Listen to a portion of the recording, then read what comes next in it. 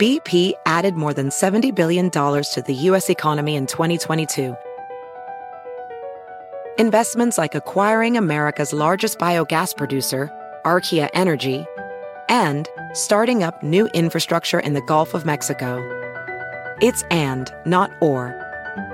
See what doing both means for energy nationwide at bp.com/investing in America.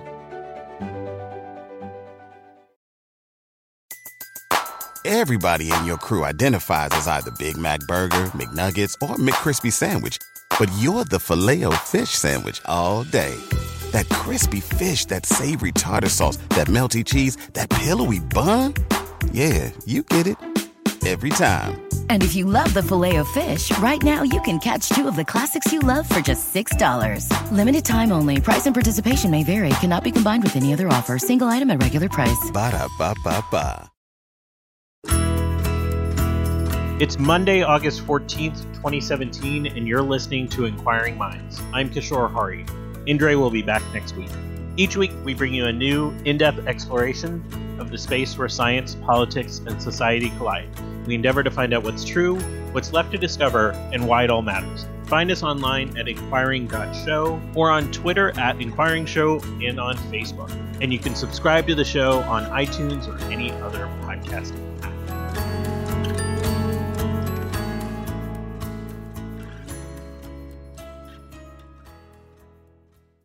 This week's episode is brought to you by Audible. With an unmatched selection of audiobooks, original audio shows, news, comedy, and more. Get a free audiobook with a 30-day trial at audible.com/minds. Next week brings us the Great American Solar Eclipse, the first total solar eclipse over North America in decades, and the first in the internet age. So unless you've been living under a rock, you've probably heard a lot about the eclipse. But for those who haven't, this week we're diving deep into eclipse mania, including some last-minute tips for those who have it planned accordingly. But I have to admit, I'm an eclipse skeptic. No, I don't mean I think there's a flat Earth out there that's going to cast a line across the moon. But I've never understood the fervor of why so many have this incredible experience of when the sun goes dark just for a few minutes. But even a skeptic like myself was warmed by this week's guest. We have on Andrew Fracknoy, longtime astronomer and esteemed public educator. He's chair emeritus of the astronomy department at Foothill College, and he'll be joining the faculty at the University of San Francisco this fall. He's written a children's book about the eclipse entitled When the Sun Goes Dark, and partnered with the National Science Teachers Association on hands-on eclipse activities perfect for school. So let's take a short break and we'll be back with my interview with Andrew Fracknoy. This week's episode is brought to you by ZipRecruiter. Are you hiring? Do you know where to post your job to find the best candidates? With ZipRecruiter, you can post your job to 100 plus job sites with just one click. Then their powerful technology efficiently matches the right people for your jobs. And that's what's so different about ZipRecruiter. It matches the right people better than anyone else. ZipRecruiter doesn't depend on candidates finding you, it finds them. In fact, over 80% of jobs posted on ZipRecruiter get a qualified candidate in just 24 hours. No juggling emails, simply screen, rate, manage candidates all in one place with ZipRecruiter's easy-to-use dashboard. Right now, listeners can post jobs on ZipRecruiter for free. That's right, totally free. Just go to ZipRecruiter.com/minds. That again is ZipRecruiter.com/minds. And this week's episode is brought to you by Audible, with an unmatched selection of audiobooks, original audio shows, news, comedy, and more. For the astronomy junkies out there, I highly recommend Astrophysics for People in a Hurry by Neil deGrasse Tyson, or one of my favorite books of 2015, Black Hole Blues by former guest Jana Levin. For your free audiobook with a 30-day trial, go to audible.com/minds. That's audible.com/minds.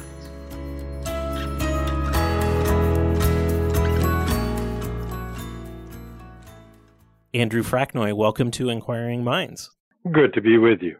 So I have to ask, I have never seen a total eclipse, and there is a sort of fanaticism surrounding this. So, Andrew, have you ever witnessed a full solar eclipse? And can you tell us why this is such a monumentous occasion?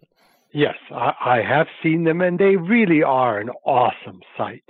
I mean, what happens is that as you watch, day turns into night. The sky goes dark, a hush descends over the world. Animals don't quite know what's happening. People ooh and ah. And what happens is that the sky, as it turns dark, starts to reveal stars where the sun once was. And around the dark, round body of the moon, which is covering the sun, you see this faint glowing halo, which is the outer atmosphere of the sun, which we usually don't get to see. So it really is, if I can say this from an astronomer, an unearthly kind of sight. And people who have seen it all say this is something at least once in your life you have to witness. Eclipses aren't uncommon, but what's different about this eclipse versus some others? Well, first of all, this is the first eclipse over North America of the internet age. So there will be more information available about this eclipse and more misinformation available about this eclipse than perhaps any other eclipse in history.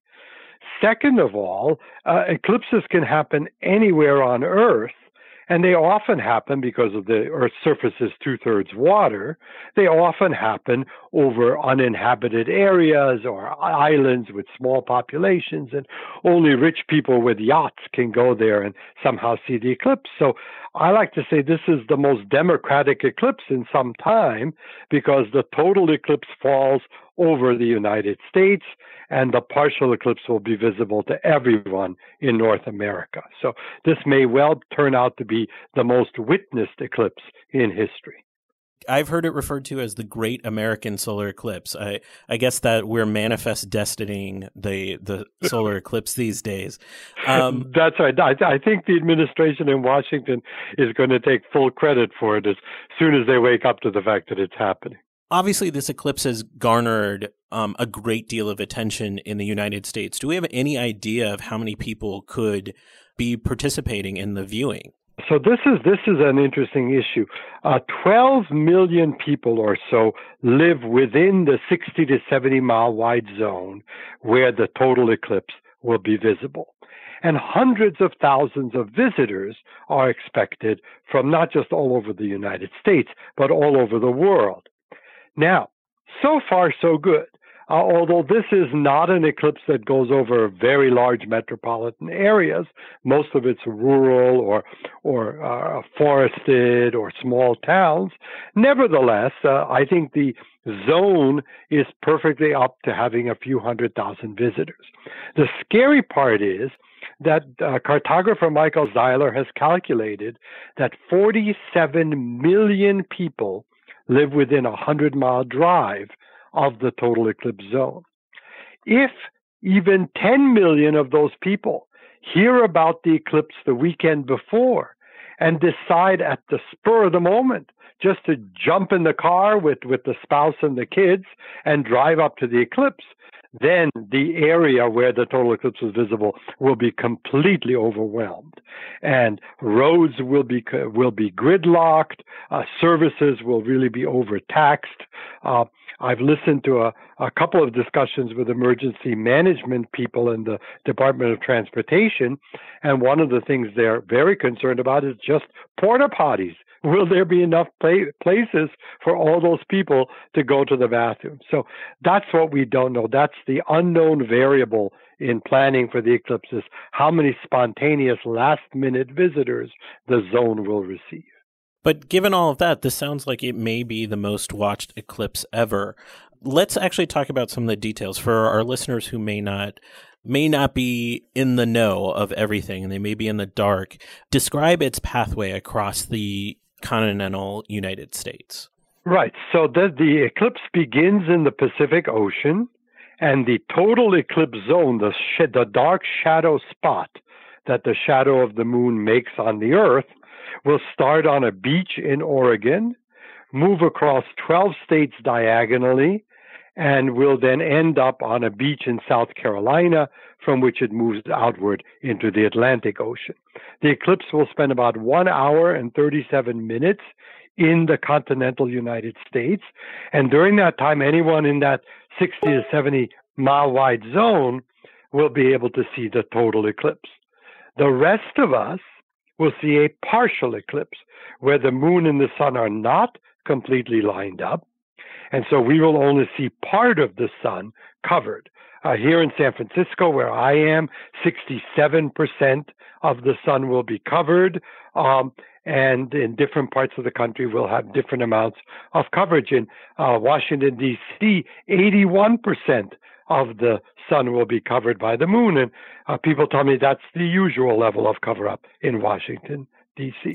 No, I didn't say that. But anyway, so people will see a pretty substantial eclipse in most of the United States, and for that, though, people will need protection for their eyes, because the sun's rays are so intense.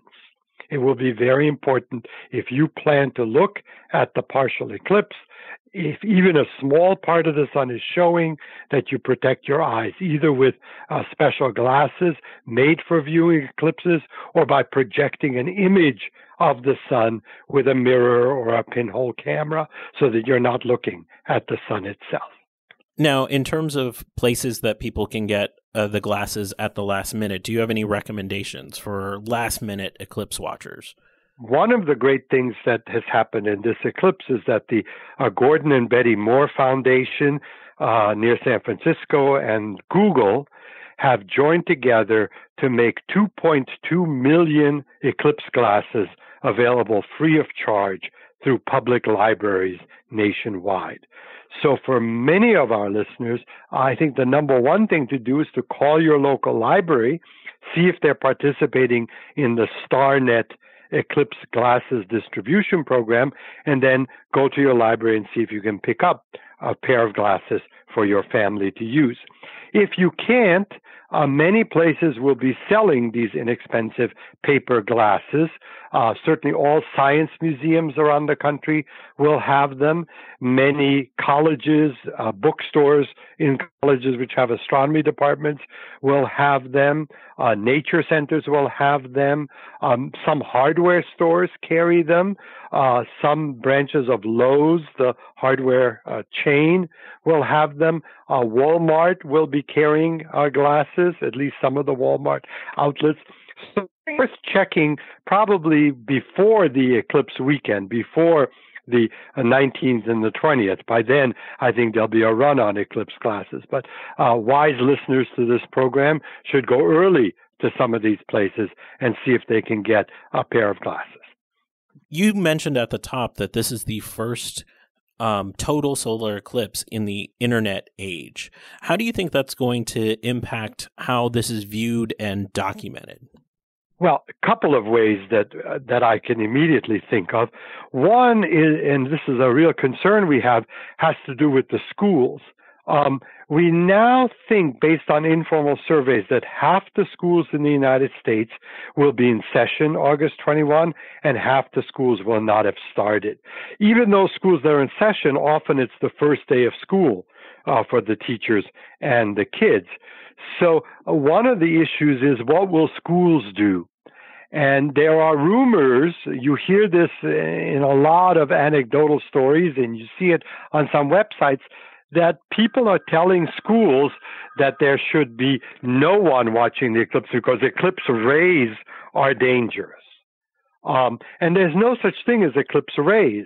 There are no special emanations from the sun when the eclipse is happening. It's just looking at the sun with your naked eye that's dangerous during an eclipse, like it's always dangerous. So we're worried that some teachers or principals will keep all the kids locked up inside the school instead of getting glasses or some way of projecting the sun and letting kids share in the cosmic excitement. That's one concern we have. The other is that because the internet is such an easy place to sell things, there are some people who are selling eclipse glasses that are not certified. the glasses that you need to use have on the back of them a statement that says they are up to a certain standard, which the eye doctors have set for us to make sure it's safe for your eyes. And that there may be places now on the internet selling glasses that are sort of knockoffs and not made to the same standards. One way that your listeners can make sure is to ask what the source of the glasses are. There are two companies in the U.S. that make these glasses in bulk. One is called American Paper Optics, and the other one is called Rainbow Symphony. You can go to their websites and find glasses there, and just check with the people selling you the glasses and make sure they come from a reputable source. But I think for the most part, the certified glasses are fine. The third problem with the internet is that there are already stories that somehow this eclipse is a sign from the deity or some kind of a warning to us, and that it spells the end of the world. And so we want to make sure, given the theme of your program, that your listeners help us with getting the word out that there's nothing special about this eclipse in terms of portents or signs. This is just one of the normal workings of the clockwork of the solar system. I've heard that a number of organizations will be filming the eclipse, documenting the eclipse as it goes across the country. Is there any efforts like that? And what do you think the product of that's going to look like? Well, yes, there are actually two citizen science projects that are happening during the eclipse, which I think are very exciting. One project is called the Eclipse Mega Movie, and the other one is called Citizen Kate, C-A-T-E. And each of them is involving photographers, not just people with cell phone cameras, but serious photographers, and asking them if they are in the total eclipse zone to take pictures of the eclipse and then wirelessly send them to project headquarters. The more populated project is Eclipse Mega Movie, and the photographers will send their pictures directly to Google. And there's a team at Google which is ready to receive all these eclipse pictures from anywhere in the United States where it's total, to put them together so they're all the same scale, and then to make a movie of what the sun's atmosphere was doing in this hour and 37 minutes that the eclipse is over the United States. And that's exciting because the sun's atmosphere is variable.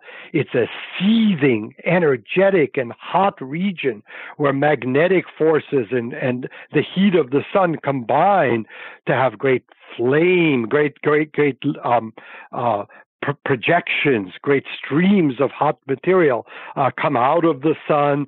And so we study the sun's atmosphere to understand more about the activity on the sun. And here we will have an hour and 30-minute movie of what's happened on the sun, how the sun has worked during that time.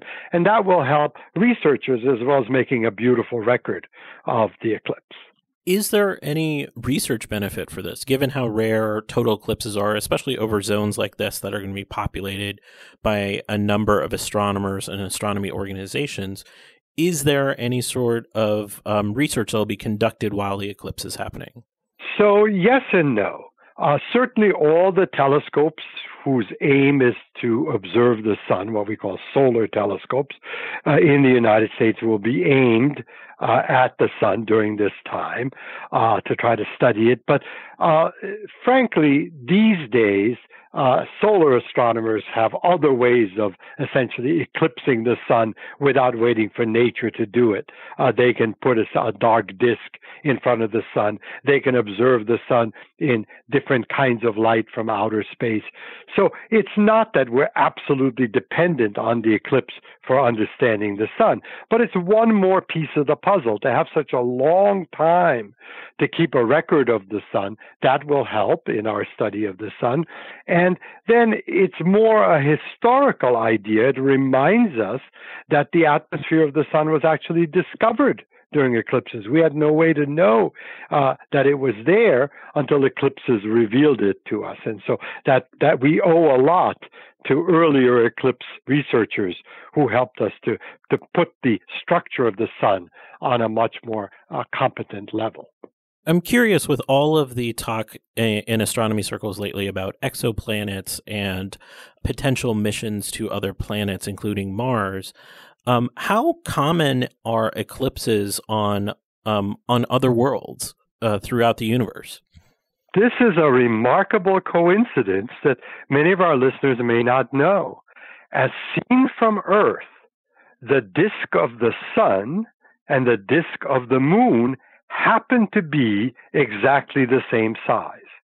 And because of that, the moon can, if they're lined up just the right way, get in front of the sun and block the sun completely. We've calculated if this is true from any other planet-moon combination in the solar system, and it's not. For example, we actually have pictures from the surface of Mars when one or the other of the two moons of Mars got in front of the sun. And it's never a total eclipse because those moons are too small.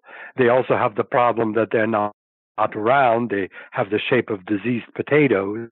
And so those little moons couldn't block the sun even if they were in some way the same size because they don't have the right shape. So we're pretty lucky to be on Earth, the only planet where total eclipses are possible. Now, how common is this phenomenon going to be for our listeners that can't participate in this total eclipse? So typically, in any given spot on Earth, hundreds, maybe several hundred years go by before you get another eclipse. The last eclipse we had going across the United States was in 1918. But this time we are lucky. It turns out that in only 7 years, another total eclipse will cross the United States. So put this date on your social calendars, April 8th, 2024, there will be another U.S.-oriented eclipse. It will not take the same path as the eclipse on August 21st. It'll cross paths with it. It'll make a kind of X on the map of the U.S. with the August eclipse that's coming up. But still, we will have another U.S. eclipse on April 8th, 2024. So if you miss this one, make sure you gear up for that other one. Do you have any advice for our listeners who may not have made eclipse plans at this point, what they should do? Well, a couple of pieces of advice for eclipse viewers. If you want to go see the spectacular total eclipse, you do need to plan ahead. Of course, hotels and motels and campgrounds are pretty much gone in the total eclipse zone, but new places are opening up. If you search on the web, universities in the total eclipse zone are opening more dormitories. Several communities are coming together and renting out spaces to park your car or your RV in those little towns where the eclipse will be visible. So it's not too late, I think, if people really want to make some kind of arrangement, but do it now. Don't leave it until a couple of days before the eclipse. If you are going to go spontaneously into the total eclipse zone, make sure you're prepared. That is, make sure you have food and water with you. Make sure you go into the area with the full tank of gas, so that if there are huge crowds and you get delayed, you can just be philosophical about it. Now, for those listeners who are not going to get to see the total eclipse, but only the partial eclipse, my most important advice is to plan ahead as you would for a day on the beach.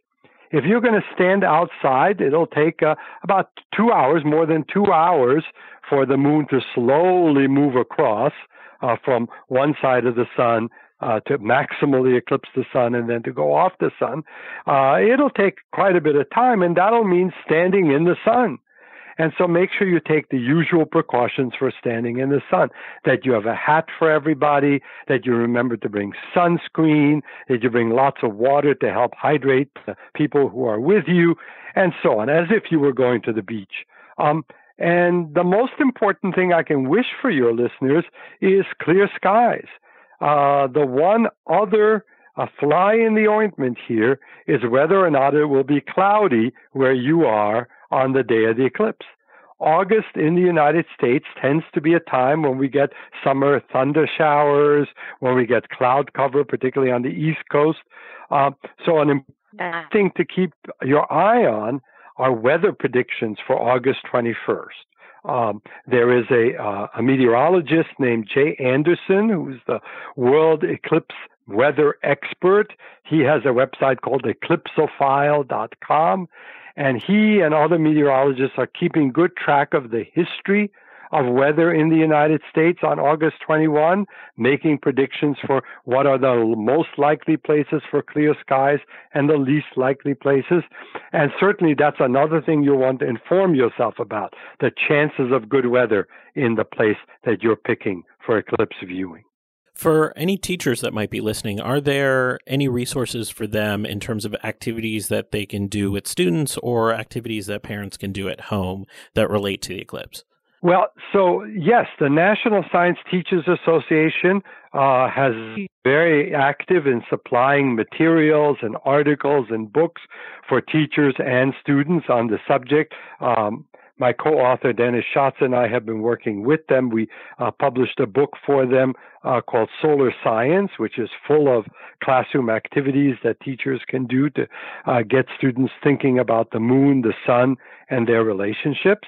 And we've also published for the nonprofit National Science Teachers Association a children's book called When the Sun Goes Dark, which is an illustrated storybook to help families discuss what's going on in eclipses, how eclipses work. And this book, When the Sun Goes Dark, suggests a number of fun activities you can do with simple materials in your home to simulate eclipses, simulate the orbits of the sun and the moon, and have kids appreciate what's going to be happening before the eclipse actually occurs in the sky.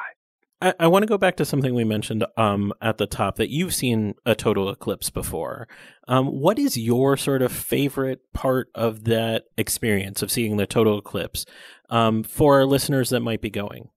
So the total eclipse is a very short thing. That's very important to emphasize. So this time around, it's an especially short eclipse, maybe about 2 minutes, 2.5 minutes in many locations that people are going to be watching it.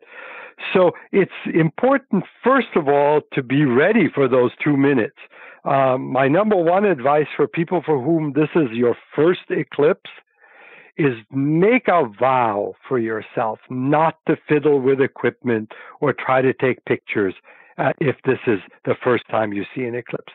Just experience it. It's absolutely gorgeous. You will want to take in the whole scene, the sky above you, the horizon might still be light and yet it's dark above you. It's such an amazing thing. It's best to use all your senses and just experience it. But it starts even before the eclipse gets total. As the sun gets more and more covered by the moon, and if you're using safe glasses to look at it, you'll see more and more of this giant bite taken out of the sun, which is fun to watch.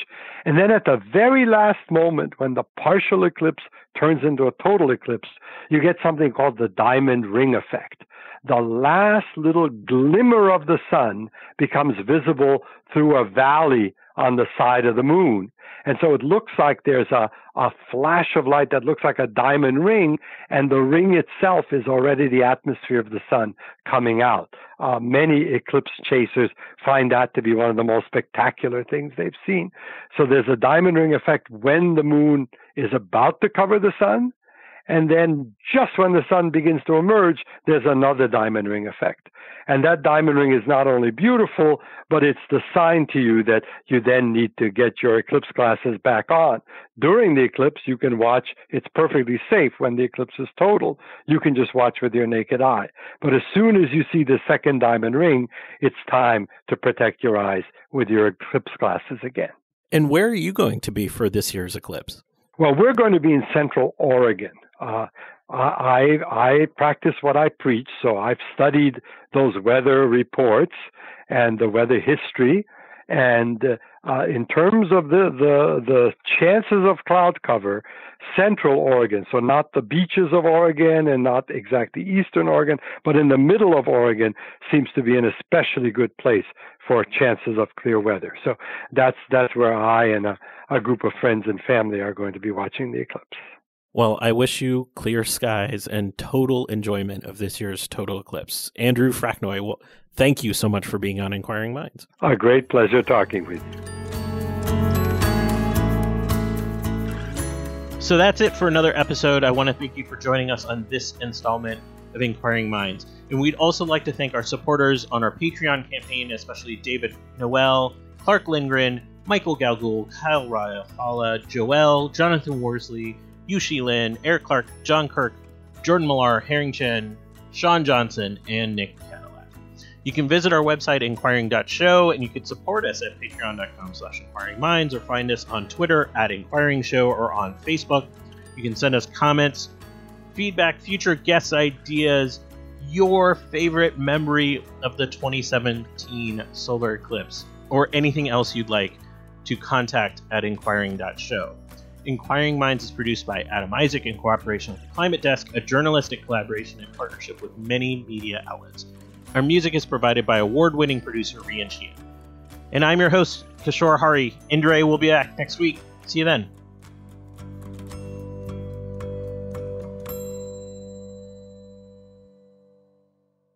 This week's episode was once again brought to you by Audible, with an unmatched selection of audiobooks, original audio shows, news, comedy, and a whole lot of science. For a free audiobook with a 30-day trial, sign up today at audible.com/minds. That's audible.com/minds. There's no better place for audiobooks on the internet than Audible. Everybody in your crew identifies as either Big Mac Burger, McNuggets, or McCrispy Sandwich. But you're the Filet-O-Fish Sandwich all day. That crispy fish, that savory tartar sauce, that melty cheese, that pillowy bun. Yeah, you get it. Every time. And if you love the Filet-O-Fish, right now you can catch two of the classics you love for just $6. Limited time only. Price and participation may vary. Cannot be combined with any other offer. Single item at regular price. Ba-da-ba-ba-ba.